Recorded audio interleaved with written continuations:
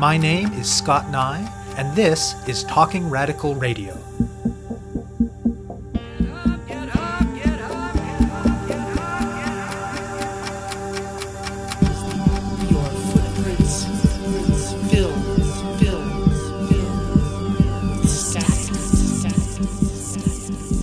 Hello and welcome to Talking Radical Radio, where we bring you grassroots voices from across Canada. We give you the chance to hear many different people who are facing many different struggles, talk about what they're doing, how they're doing it, and why they're doing it, in the belief that such listening is a crucial step in strengthening all of our efforts to change the world. On this week's show, I'll be speaking with Ladna Mohammed, Kaku Kaney, and Andre Harriott. Profound anti-blackness is built into the heart of this country's mainstream institutions. Black people in these contexts have to deal with heightened surveillance, disproportionate targeting for regulation and punishment, erasure and disbelief of black voices, lack of black people in positions of authority, disproportionate denial of access and resources, widespread dehumanization, and more. And as important work by Black Canadian writers and scholars has documented, this is not just an issue when it comes to obviously punitive institutions like police and prisons, but also institutions with mandates that are ostensibly about support and helping. It is, for example, true, as today's interview participants intimately know, of Canadian universities. Ladna Mohammed recently finished a diploma in journalism and a degree in professional writing, and she works doing freelance writing and media production. Kaku Kaney has a diploma in TV broadcasting and is currently studying film and media at Humber College, and she's a photographer, filmmaker, and poet. And Andre Harriott did a bachelor's degree in criminology at York University and a master's of teaching degree at the Ontario Institute for Studies in Education, and he currently works as a high school teacher with the Toronto District School Board. As students or recent graduates themselves, they and a few other people wanted to create a way to amplify the voices of Black students talking about all the things that they face that make universities hostile places for them, as well as the strategies that they use to survive, to thrive, to resist, and to excel under those circumstances. They decided to create a documentary film, which they called Black in Post-Sec. To keep it manageable, they decided to focus on Black students who attend the three universities in Toronto: Ryerson, York, and University of Toronto. They wrote some grants, they started tackling all of the logistics that go into making a film, they developed a social media presence, particularly on Instagram, to connect with potential participants and to build an audience, and then it was a matter of arranging and doing the interviews. For the most part, group interviews with students involved in Black Student Associations, or BSAs, and one-on-one interviews with other students. In doing these interviews, they heard a number of common themes. Perhaps the most common was a recognition that universities market themselves as diverse and inclusive, but they do little to actually make themselves safe and welcoming for Black students. Woke performativity, one of the participants named it. Many talked about the massive underrepresentation of Black people among staff, faculty, and administrators, and about curriculum that often includes few Black scholars and Black voices. Campus security disproportionately targets Black students and Black-focused events. Often faculty are not held accountable for racism. There is a general lack of mental health supports and an unwillingness to recognize the support needs of students who have faced anti-Black racism. And there's often a refusal by these institutions to acknowledge and adequately respond to the specificities of anti-Black racism as distinct from the experiences of other racialized groups. At the same time, the participants in the film also show how resilient Black students are in the face of it all, and how much Black students do to support each other in the context of institutions that won't. In particular, BSAs are crucial to creating community, creating safe spaces, and putting together resources to support Black students. They are a place, quote, to find joy in the chaos, as Harriott put it. Black in Post-Sec had been screened only twice at the point when we did this interview, but interest in more screenings has been pouring in from across Toronto, elsewhere in Ontario, and beyond. Today's guests and the other people involved in the project will be working hard in 2020 to meet these requests. And as they do, they're looking to spark many more conversations. Not just about the problems, not just about the strategies for getting through, but about what it might look like to create alternative institutions in which Black students could truly thrive. I speak with Mohammed, Kaney, and Harriott about the experiences of Black students in post-secondary educational institutions, and about the Black in Post-Sec documentary film. My name is Andre Harriott, currently a high school teacher with the Toronto District School Board. I went to York University, did a bachelor's degree in criminology, and then I went to OISE, the Ontario Institute for Studies in Education, and I completed a master's of teaching degree. I'm an uncle. I really love to read and write, and I'm a first-generation Canadian. I'm Ledna Mohammed. I just finished a diploma in journalism and a degree in professional writing. I currently freelance write, produce, film, all of that. My name is Kaku Kenyi, and I have a diploma in broadcasting television, and I'm currently studying film and media at Humber. On the side, I do photography and other film projects that I think of doing. I also do poetry as well. So the documentary essentially is about Black students throughout Toronto, so UFT, York, and Ryerson University specifically, because we felt like college Black students had a completely different experiences because their campuses are significantly smaller. The goal of this project was to create an intro to race-based data about Black students in universities throughout the city, get a conversation going, talk about police presence, security presence, how they navigate classrooms, how they feel about being Black on these campuses, their safety, their education, things like that. The idea for the documentary actually came out of a podcast. I was a part of a podcast called Three Dreads and a Do-Rag, and one of the members, Khalik Martin, he's also one of the producers on the doc, he wanted to do like a season finale for our season 2, and he wanted to do some conversation around Black students in post-secondary institutions, looking at how Black students like navigate post-secondary institutions, pretty much all of the things that Ledna just mentioned. Initially, it was going to be a podcast discussion, but then we decided to expand it into like a full-out documentary, and then it became Black in Post-Sec. And then we expanded and brought some other people on the team. We reached out to some really, really dope Black students that we knew, and it just became bigger that way.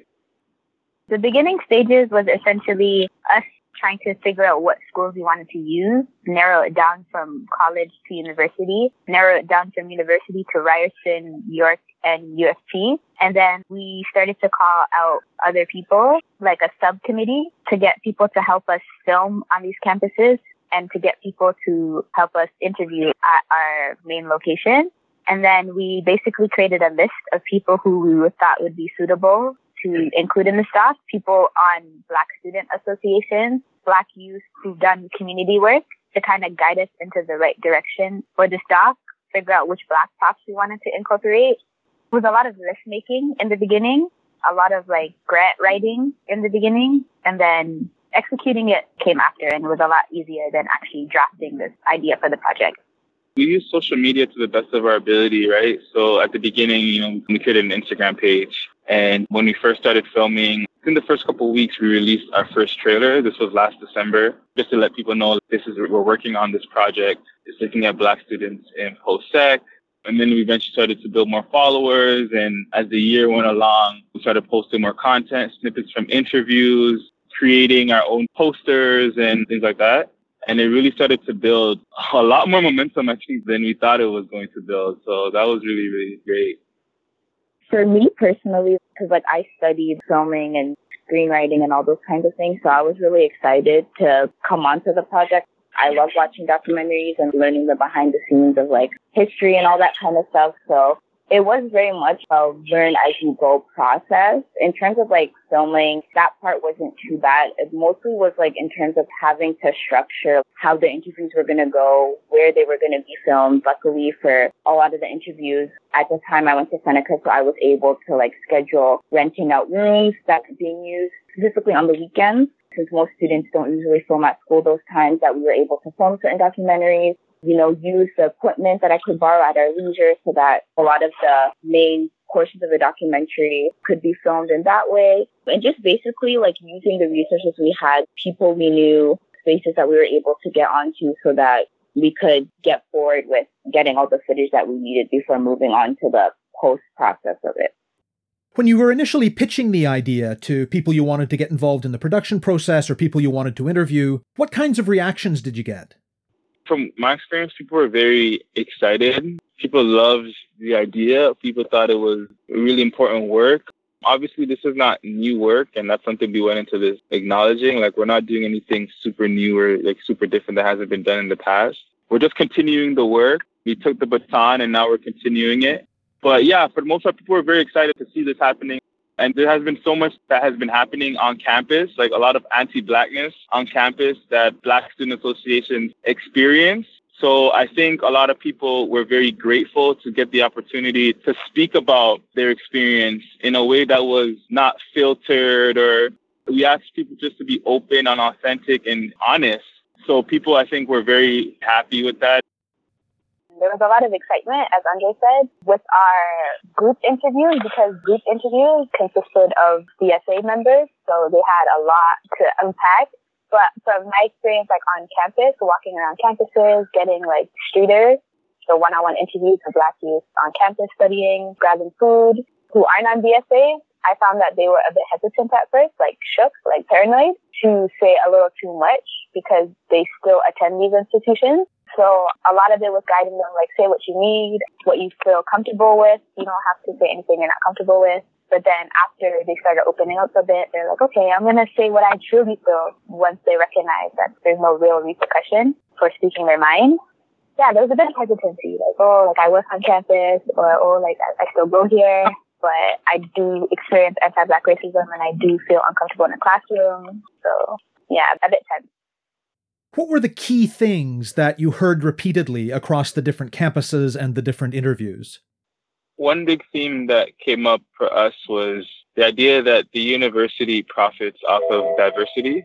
So, you know, have Black students in the promo and the ad campaigns, and it's a way to increase profit, to increase like student intake and stuff like that. But at the end of the day, they don't really care. They don't care about Black students. They don't care about the safety of Black students. They don't prioritize the well-being of Black students.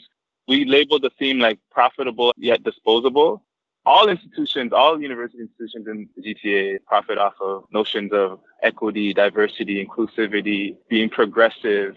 But when you look at the way they treat students, particularly Black students, and the policies that they have in place, they actually aren't equitable and they aren't anti-racist.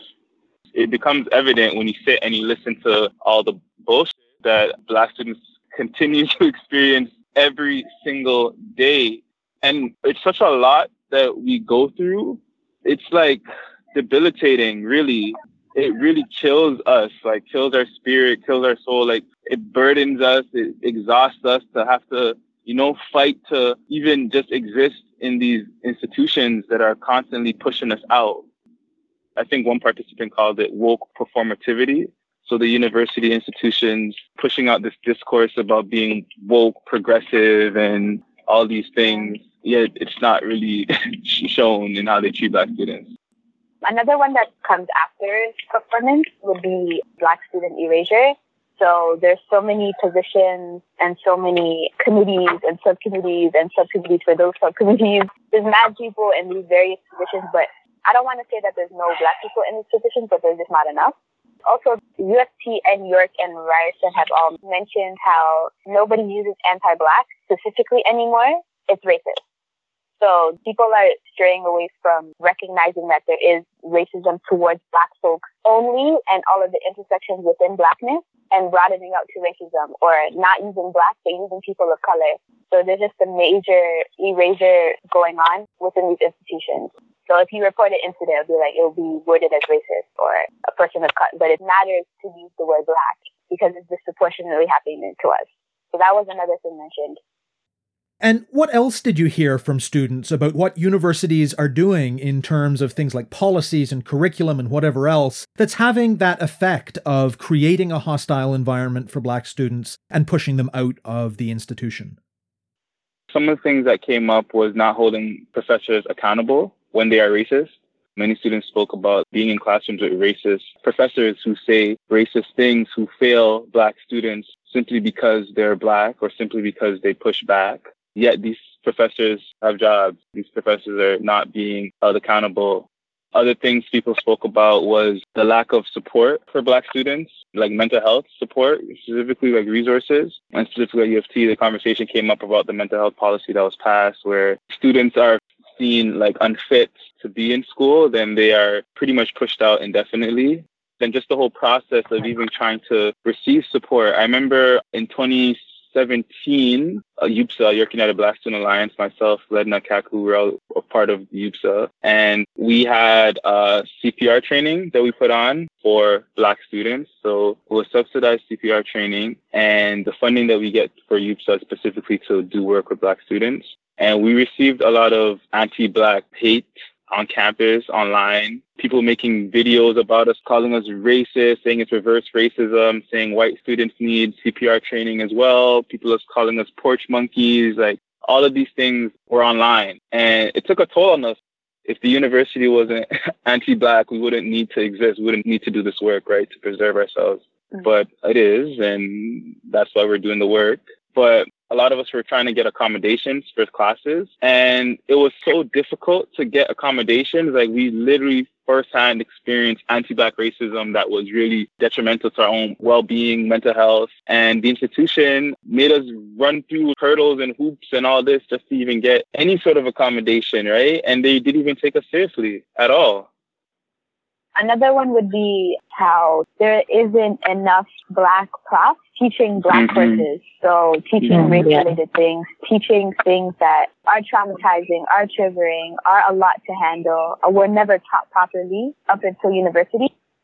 And also what ends up happening is that you're in these classrooms learning Black studies, but your prof is white, or your prof is white and didn't do the work to actually educate themselves on these topics, how to navigate it as a white person carrying privilege. So they end up dropping the N-word with the hard ER, reading readings.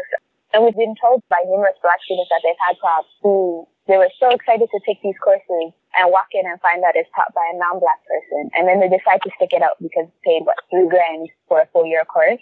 And then the prof is saying the hard ER. And then when the prof is called out on it, they're saying that, it gives you a real feel for the time. You can't bleep out the word. I can't bleep out the word. I'm just doing the reading. So there's no real humanizing Black students, and there's no real humanizing of the actual experiences that Black people had in the past. So yeah, not enough Black profs. So it creates a hostile environment in the classroom because you have profs who are very culturally out of touch and not doing the work and even trying to be in touch. I remember one of our interviewees from UFT spoke about the difficulty in taking courses with Black professors at UFT. She went out of her way, which most Black students have to do. We have to go out of our way to go search who's teaching the class to see who the Black professors are. Because if you don't, you most likely will not end up with any. So I think she said she tried to take all of her classes with Black professors, and she ended up taking 3 classes with the same professor. And she's just like, wow. The university, again, pushing forward the rhetoric of diversity, inclusion, but it's not in your staff population, right? Why is it so difficult for me to get a course with a Black professor?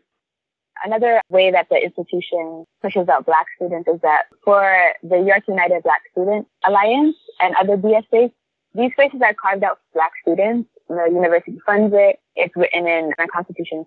These spaces are allowed to be there. So the institutions can't really do anything about these spaces existing for Black students. So if a Black student has a hard day, they can go to these spaces and vent, and it's a safe space for them. But the institution, since they can't actually outlaw these spaces, what they do is the security presence whenever an event is held is just overwhelming.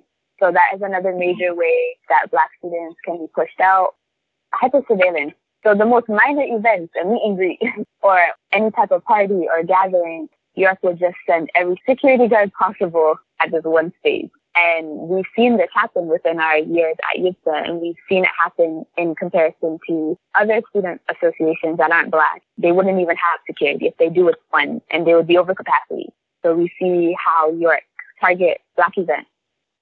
For me, what resonated was just the beauty in how resilient Black students are, especially as someone who's on a BSA, where you're always having to fight and always having to validate yourself and affirm yourself and affirm others, the Black student population. Like, it's so much work. It's so exhausting. And then on top of that, you still have to do your schoolwork. You still have to pass your exams. You still have to study. And it's just a lot to deal with. So just to see how Black students, we've been able to do it, and we're still here. We're still here being joyful. We're still here loving each other, still here finding each other, finding community.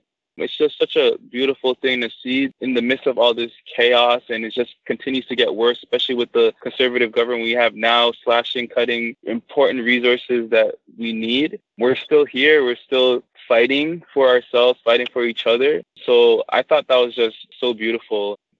And I think a conversation that I'm very interested in now is building alternatives.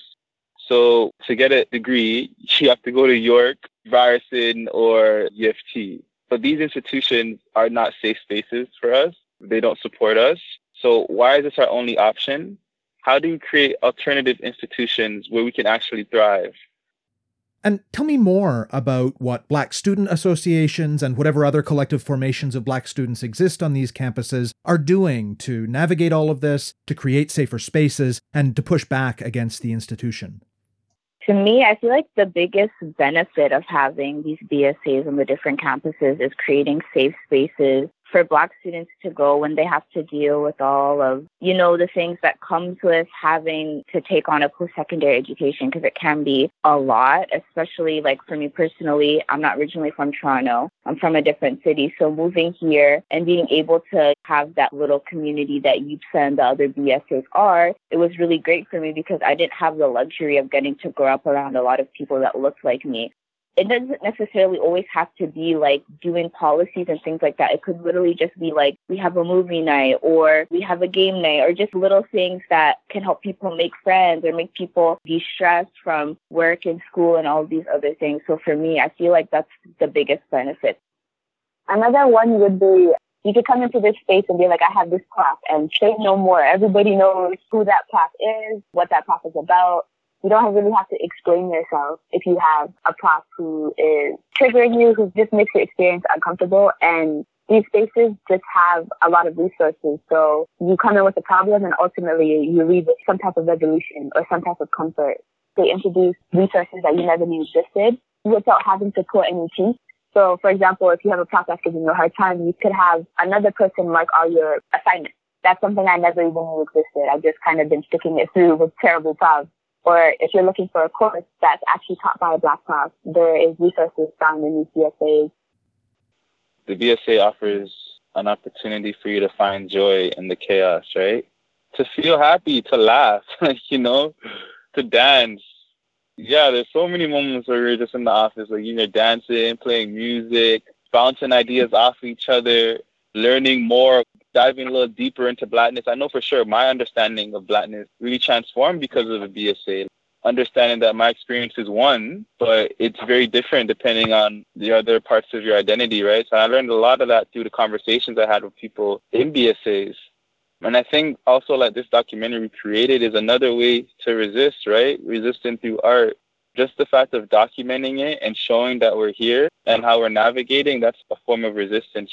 And really speaking back to the institution, speaking about accountability, critiquing the institution, strategizing or thinking about alternatives, like reimagining the institution itself. That's a form of resistance. And every Black student who took part in this documentary is taking part in that resistance or that pushing back. So, yeah, we do it in so many dope ways. We do it in many different ways. And these spaces tell you that you're good enough. I find like with Blackness, you always find yourself in white spaces, which unfortunately is the entire world somehow, that you have to be excellent. That it's like, if you want to write, you have to be the best writer on the earth. And then these spaces are just like, yo, it's okay to just exist, It's okay to just be, to be. That is an achievement in itself. You've gotten to third year university and you're first gen. So that's like, within these spaces, it really stresses that you're enough, that, yeah, you are excellent in your own way. How have the screenings been so far? We had 2 screenings on one day. Both of them ended up being really good. The people that ended up coming, they were pretty interactive in terms of like afterwards we had the Q&A and we had really great conversations with everyone that came and was willing to speak. And so that was really cool to kind of have like a full circle moment of like, this is around the time where we started the doc last year. So to now be able to show this film that we've made through all this hard work to the people that matters the most for it was really cool to have that full circle moment. We also had an overwhelming response in terms of requests for other screenings. some even outside of Toronto, and was offering to pay for our expenses to get there just to screen it. So that was been a huge shock. Like, it's very humbling to see that how hard we work, how hard we are on ourselves, and to realize that, like Andre said in the beginning, this is nothing new, but so many people, teachers, high school teachers, professors, ESA members from other schools have all requested to book screenings with us. So we have a lot of more work to do. Yeah, and what's dope too is like even one person reached out to us wanting to screen this at an elementary school. And we're like, wow, that's so incredible. And that's great to screen something like this at an elementary school. I think everyone should be receiving this conversation, especially as Black students. Like, there's a big expectation for us to go to university to get a post-secondary degree because a lot of our families cross oceans to get here, right? And they've had to work so hard for us, and they want to see us achieve something. And for a lot of them, go get an education. That's what that looks like. So there's a lot of pressure to go to university, but what no one's really talking about is like, yo, when you get to university, it's not an easy place, especially if you're a Black student, right? It's hard. So it's not just like go to university, but like, yo, what are you going to do when I get to university? What are the supports in place for me when I'm in university? So I think if I had been introduced to some of these conversations before getting to university, like, yo, yeah, universities, it can be challenging. And when you get there, these are some ways maybe you can navigate it. So I think it will be important to share the doc with people who are not even in university, children, elementary, middle school, high school, all of that. So I think our hope is that people see this doc and Black students feel inspired to create their own stuff, to talk about their own experiences, just to continue to talk and continue thinking about alternatives to what we have now, because this ain't it, and it doesn't have to be it, you know? You have been listening to my interview with Ledna Mohammed, Kaku Kaney, and Andre Harriott about the Black in Post-Sec documentary film. To find out more about it, to learn about upcoming screenings, or to get in touch with the group to inquire about organizing a screening, search for Black in Post-Sec on Instagram. To find out more about Talking Radical Radio, the guests, the theme music, and the ways that you can listen, go to talkingradical.ca and click on the link for the radio show. On the site, you can sign up for email updates or follow us on Facebook, Twitter, iTunes, SoundCloud, and other platforms. I'm Scott Nye, a writer and media producer based in Hamilton, Ontario, and the author of 2 books of Canadian history told through the stories of activists, published by Fernwood Publishing. Thank you very much for listening, and I hope you tune in again next week.